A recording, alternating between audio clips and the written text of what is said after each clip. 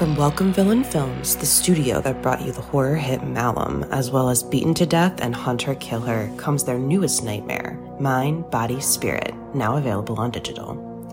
Directed by Alex Haynes and Matthew Miranda, and produced by Dan Asma, Mind, Body, Spirit follows Anya, an aspiring yoga influencer, as she embarks on a ritual practice left behind by her estranged grandmother.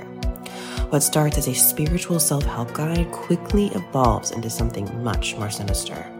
As Anya becomes increasingly obsessed with the mysterious power of the practice, she unwittingly unleashes an otherworldly entity that begins to take control of her life and her videos.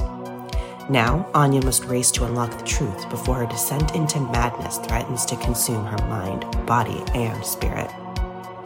During its festival tour with stops at Chattanooga Film Festival and the Unnamed Footage Festival, Mind, Body, Spirit garnered praise from critics who call it a found footage version of Hereditary and a knockout found footage horror movie for the live stream era. Experience the first ever yoga-themed found footage horror film, and don't miss the film viewers have called extremely frightening and upsetting. Available now on digital anywhere you rent or buy movies online, including Prime Video and Apple Plus. Don't touch that dial. You're tuned in to the Dread Podcast Network.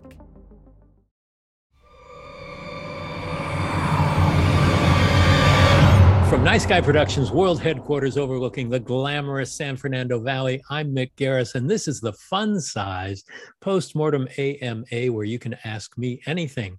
And here at my virtual side is producer Joe Russo to ask the questions that you've submitted. Joe, how are you? I am doing pretty well, Mick. As you know, we finished my Netflix movie post-production over the weekend. Can't wait to see it. You and Alejandro Brugués as a combo is one that I don't think you can beat. I hope you feel that way in like 6 or 8 months. So do I. Yeah, yes. And you had some pretty exciting news to kick off the year too.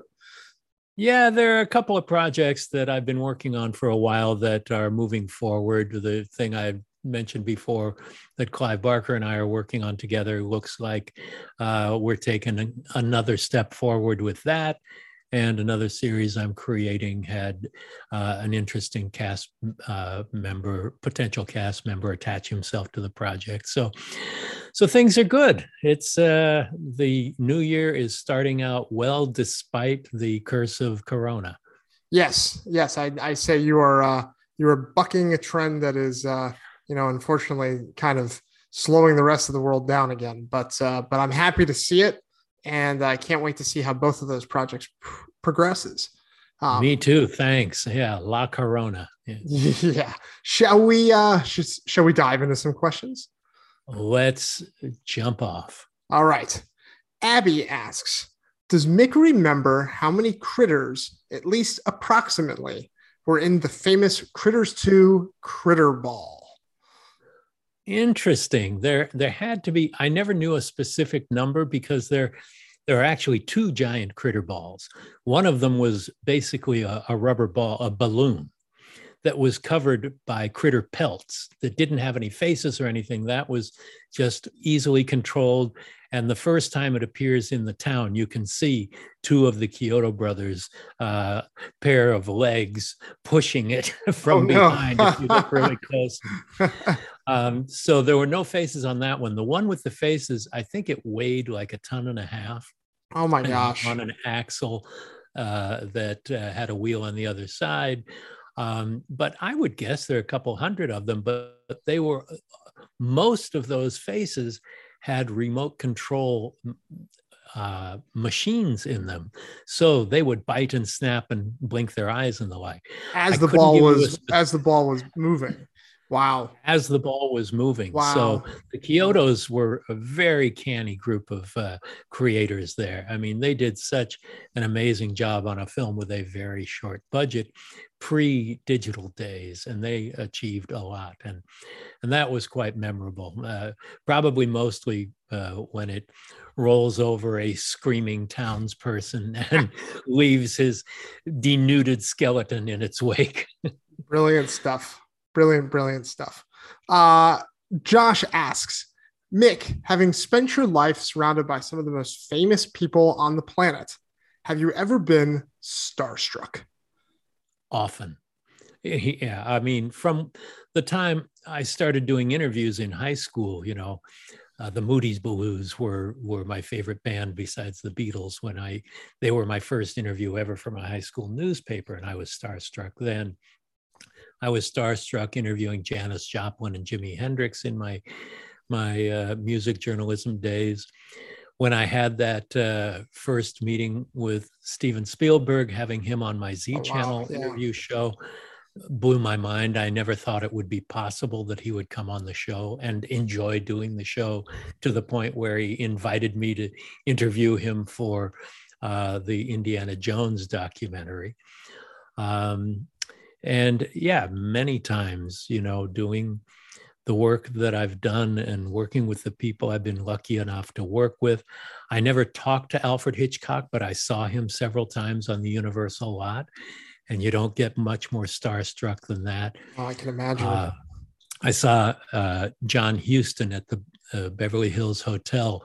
We were both waiting for our cars from the valet, and I spoke with him, and he couldn't have been kinder. And this was right before I made my first short film, so it was incredibly inspirational.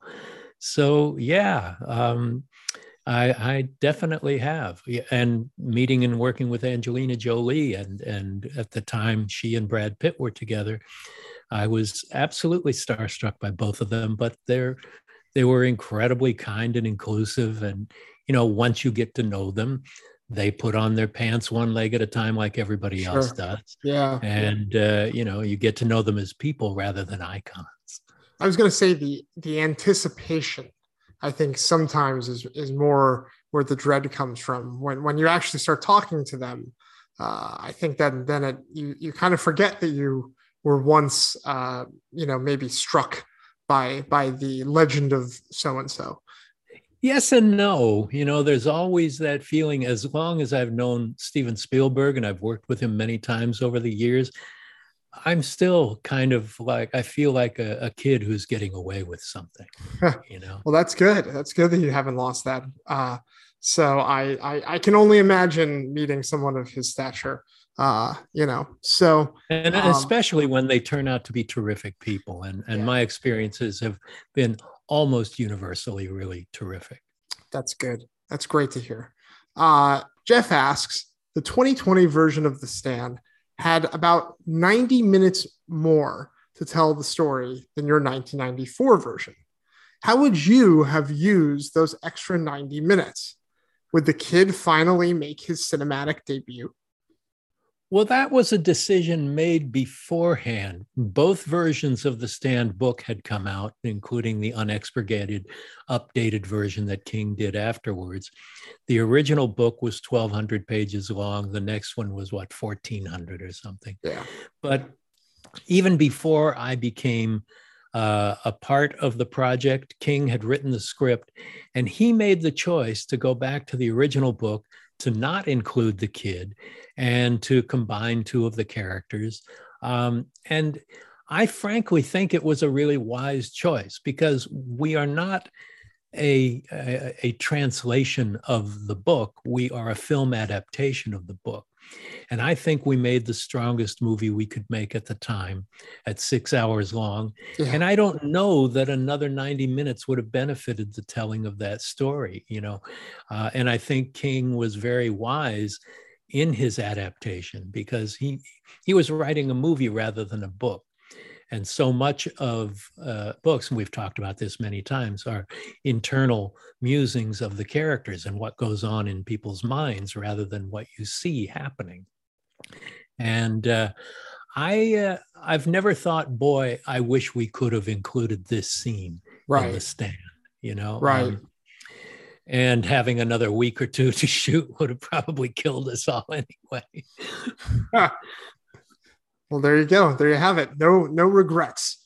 No regrets. It was the right length for the time. So. It certainly seemed to be, and as it was the ratings killer of that year, it was the right decision commercially, but I also think artistically. I couldn't agree more. Matt asks, why motion pictures? What moment or film landed exactly right that would put you, Mick Garris, on that path? Well, there are a lot of paths that I was interested in pursuing. Writing was one. From the time I was 12 years old, I was writing short stories. I got into journalism in high school and doing interviews with people and the like, because I was fascinated by the creative process, whether it was with, Ray Bradbury was my first ever interview, even before the rock and roll, the Moody Blues interview I mentioned earlier. But Ray Bradbury and Rod Serling. But I was definitely a media consumer of my time. I loved television. My grandmother used to jokingly call me Michael Allen TV. My middle name is Allen. My full name is Michael, because I loved it so much. And I loved cartoons. My father was a trained artist, and I thought I would become a cartoonist. I wanted to draw cartoons, make animated cartoons. And then when I graduated junior high school, I was given an 8mm movie camera as a gift by my parents. And I started making movies and doing little special effects and the like. So it's a number of things. I loved comic books. I loved cartoons. I loved movies. I loved television. But really, as I approached adulthood, the thing that really appealed to me was writing movies, and then eventually getting the opportunity to direct them, movies and television. But probably it started, my first movie crush was the first movie in the fantastic genre that I ever saw was Son of Kong. And that and Abbott and Costello Meet Frankenstein, combining my love of the Universal monsters with my love of the humor of Abbott and Costello as a child, what greater launching pad to love movies and tales of the fantastic. But I read Ray Bradbury, everything he'd written by the time I was 12 years old, and I wanted to be Ray Bradbury, and I was writing in that way. But once I was able to enter that world of movie making, once Steven Spielberg hired me to write for Amazing Stories, my fate had been sealed at that time. So it wasn't a singular moment. It was a collection of pop culture and stories and movies and the like. All of that media to me was all the same thing. There wasn't much of a differentiation, but the direction my life took was when doors of opportunity opened to me in what certainly became what I feel is the ultimate conglomeration of the arts. Filmmaking includes writing and performance and cinematography and lighting and editing and storytelling, all of those, music. Yeah. All of those elements are combined into one fantastic stew. Yeah, I think about that a lot too. Like when I was growing up, I was into music, and in college I went to journalism school and learned to write succinctly, and I think a lot of those things do you're right, it all kind of leads you to a path where an art form that includes all of those disciplines. So it is interesting how it's not usually one moment, it's a collection of little things that add up to a bigger realization. Yeah, and it might have started with my father having been an artist and drawing cartoons with him as a very young child. Yeah, absolutely. So, well, there you have it, Matt. No quick answer, no lightning bolt moment. But, never a quick answer on AMA, right? No, that's true. Poor our engineer, Chris. James asks, Mick, having been involved in Fuzzbucket, Hocus Pocus, Amazing Stories, and Batteries Not Included, do you ever have any interest in returning to family movies? And Joe, do you have any interest in approaching this space as a writer or director? What do you think, Mick? Well, it was really fun to write for the kid that lives in me still. To write for the 12-year-old, for the 15-year-old that I hope will never die within me. But if an opportunity to do something like that opened up to me, having done Hocus Pocus and Batteries Not Included and Fuzz Bucket, all those things were wonderful experiences, but I knew there were parameters I had to work within. I've found, the most uncensored Mick Garris is my books, Right. my fiction. That's where there are no rules. There's no budget, there's no egos, there's no network or studio to get in the way of what's commercial.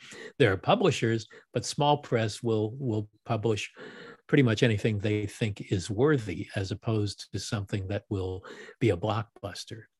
So, over the years, having worked within the horror genre, which I've loved since childhood, I have been much more drawn to adult material.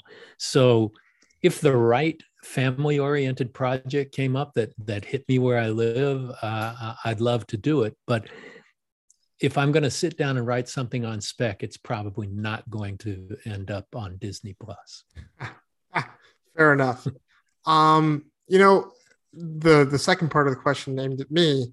I'm an Amblin kid. I grew up on Steven Spielberg, grew up on movies like Hocus Pocus and Batteries Not Included. So yes, I would absolutely consider trying my hand at that space. But I'm not really at a point in my career where they let you branch out in any direction you would like or choose, right? You kind of, once you get pigeonholed as being good at something, you tend to be thought of and pushed in that lane. And then, the good news, Joe, is that you have not been pigeonholed yet. Your career is fresh, and true. You have the ability. Degree. Yeah, I mean, you've worked in the genre, but kind of borderline on that with action films as well. That's true. That's true. And then neo-noir coming down the pike. So I have been able to branch my but not to the point where people are thinking of me for family, aimed content, right? That's maybe where I'm still kind of more in the adult thriller lane, and less so the Amblin kid movie, right? I grew up on that too, but from inside, right. I loved the Spielberg movies and the Lucas movies and all that stuff that as a young man I was captivated by, and to be able to kind of spend my cinematic adolescence within the Amblin confines and have an office in the Taco Bell itself was an astonishing experience that I still cherish and think about often, and hope, I would love to do something in the Spielberg world again if that opportunity arises. There's no better purveyor of unique and original family films than Steven. Yeah, no, I agree. So yes, if the opportunity presented itself, I would jump into it. But right now, as Mick and I have talked about in the past, the winds of the industry are pushing me in a direction, and I think sometimes you kind of just have to hold on and ride that current. Right. Yeah. So the doors of opportunity I mentioned earlier are the ones that open to you, kind of guide you into where your career is going. And I never intended from the beginning to be a horror filmmaker, but I embrace it. I love it. I'm proud of it. I'm very, very happy to have been able to spend an entire career within that genre with a few detours here and there. Yeah, I mean, I feel very lucky that in doing horror and action and thrillers and such, those are movies that I like and I would watch anyway. So to be able to write in a space that I enjoy is something I'm very happy about. So definitely, I'm not complaining about where the winds are blowing me at all. I'm couldn't be more thrilled. But if it were to blow me towards Steven Spielberg's camp or into the Star Wars direction, I wouldn't complain. No, of course not. Of course not. Nor would I. You don't want to be in a situation like this. I interviewed Christopher Lee in my youth back on the old Z Channel days. And he absolutely resented being known most to his Dracula. Wow.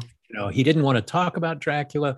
He talked about the Wicker Man, Right. and years later I had dinner with him and John Landis, and he was a big talker, by the way.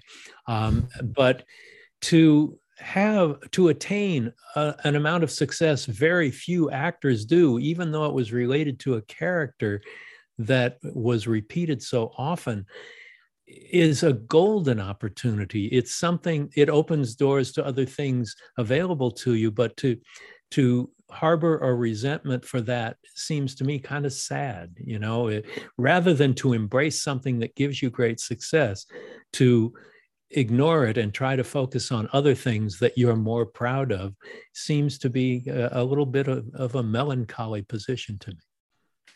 I completely agree. So while I think, the short answer is yes, both Mick and I would embrace going back into those worlds. I think we're very happy doing what we're doing. So yeah. So back to the statement that you don't get short answers on AMA. You do not. All right. Mike asks, movies take so long to make, from development to production. How do you stay grounded in the look and style of a project and not let things you watch or read influence the vision of the film you're trying to make? Well, that's the job. The job is to have a handle on what the style and the look and the ultimate momentum of the movie is. And most of that's achieved in pre-production. You have these meetings with your production designer, with your costume designer, with your director of photography. And I like to write up a visual manifesto before every shoot that gives the visual philosophy of what the movie is and hand it out to all of the heads of the departments, the creative department heads, that tells, what color patterns would be used in what sequences, what emotions we will achieve by using wide or long lenses or moving camera or handheld, or, there is a visual philosophy behind every film that a filmmaker makes. And it's a series of conscious decisions that you plan out in advance, and you leave room for happy accidents. But, yes, the movies take a long time to make, not as long as we usually need. But those are creative decisions that are the main part of what the job you are hired to do as a director is. I agree. I mean, I was going to say, I think you have to, as a writer and or a director, you have to be grounded in the theme of the movie and what you want it to say.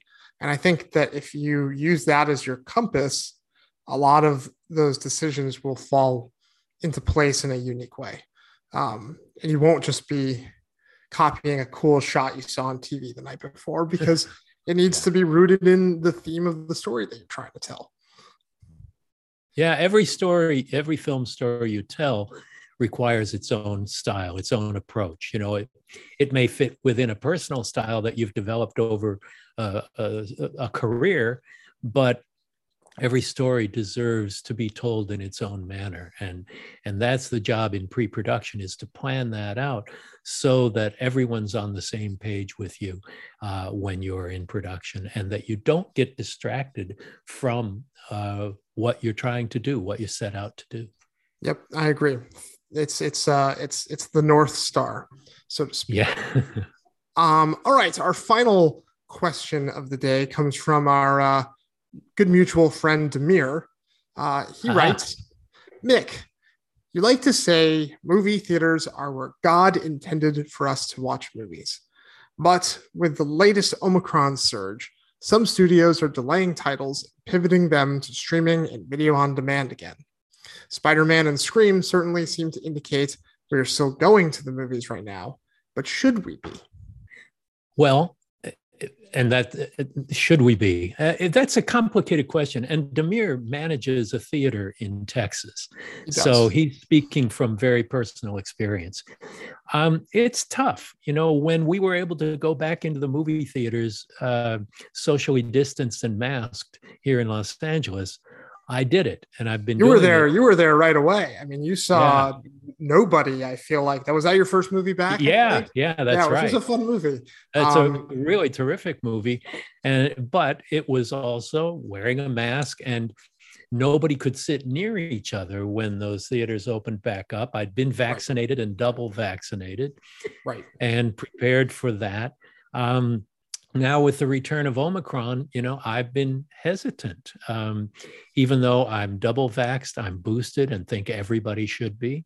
I probably will be going back, but, there's thinking twice. And it depends on what's drawing you back to the theater. If there's something thrilling that you want to see to the theater, it's always my first choice to see a movie in a theater. I'm lucky enough to have outfitted my living room with a really nice, large screen TV and surround sound that we can watch movies on, but it's never as good as the theatrical experience, particularly in places where you have reclining seats, very comfortable, you have your popcorn and drink and whatever. I feel safe doing it here in LA because of how it's done, and because we've been vaccinated. Double vaxxed and boosted and all of that. But it's an individual situation. I would not go to a sold out Spider-Man show on opening night. But I almost exclusively only go to the movies during the daytime where there are very few people. And I did that before COVID, just because I enjoy movies that way. But now there's more reason to. I was going to say one little hack that I've figured out over the last few weeks. We're very lucky in LA that you have to be vaccinated to be able to go into the theater. You have to present proof of vaccination before they let you in the theater. So there is at least one layer of protection there, which is good. What sucks about Omicron is while you will still be protected from being very sick and likely hospitalized or death, it's pretty good about infecting people who have still been vaccinated. So that is the kind of risk, even though the theaters are asking you to be vaccinated and boosted before you come in, which is good. Omicron can get around that. It can, but it rarely has a very strong effect. I mean, and that's what I said. Yeah, exactly. Yeah. So the people who are hospitalized are the people who have not been vaxxed. Yeah. So I too, try and go to shows during the day, and we're very lucky that we have careers that can allow us to do that. Not everybody does. So the hack that I figured out was my local theater started showing open caption subtitle screenings, and nobody wants to go to those movies. So my trick is go during the day and also try to go to those, and there'll be like you and maybe two other people in a giant empty theater, right? We accidentally went to one of those, and it was funny. I mean, if you can deal with it, if you can hang with it, then if it doesn't distract you too much from the movie, which I don't find. I mean, to me, it doesn't feel any different than watching a foreign film, right? Except I don't. But you can't help but look at the subtitles, even though you know what they're saying. Yeah, no, I know. Sometimes my eyes drift, but at least I can see the movie I've been very excited about seeing, like a Spider-Man or a Scream, and know that I'm doing it in the most safe way that I can, do it. Now, Demir has a theater in Texas where there is no mask mandate. I would not be going to the movies there. So, I think it is about individual level of comfort, but, I feel like the more protections you can take and the more safely you can do it, that should be first and foremost in your mind when going to the movies. And it will be the quickest way we can get back to going to the movies safely. Which that I would love. I would like to not have to, grip my mask to my face through the entire movie. Yes, exactly. So, Yeah, you do have to show proof of vaccination or a test or whatever when you go to a movie theater or most public places in California, which is, I think, a great thing. Well, Joe, another great Nick, group of questions. Thanks yes. to everyone and to you. And next time, if you guys want to send us more questions for Ask Mick Anything, you can send them to Mick on Twitter and Instagram at Mick Garris PM, or you can send them to me at Joe Russo Tweets on Twitter or at Joe Russo Graham on Instagram. Excellent. Thanks, Joe. Thank you, Mick. Thank you for listening to Postmortem with Mick Garris. Download new episodes every Wednesday and subscribe on Apple Podcasts, Spotify, or your favorite podcast app.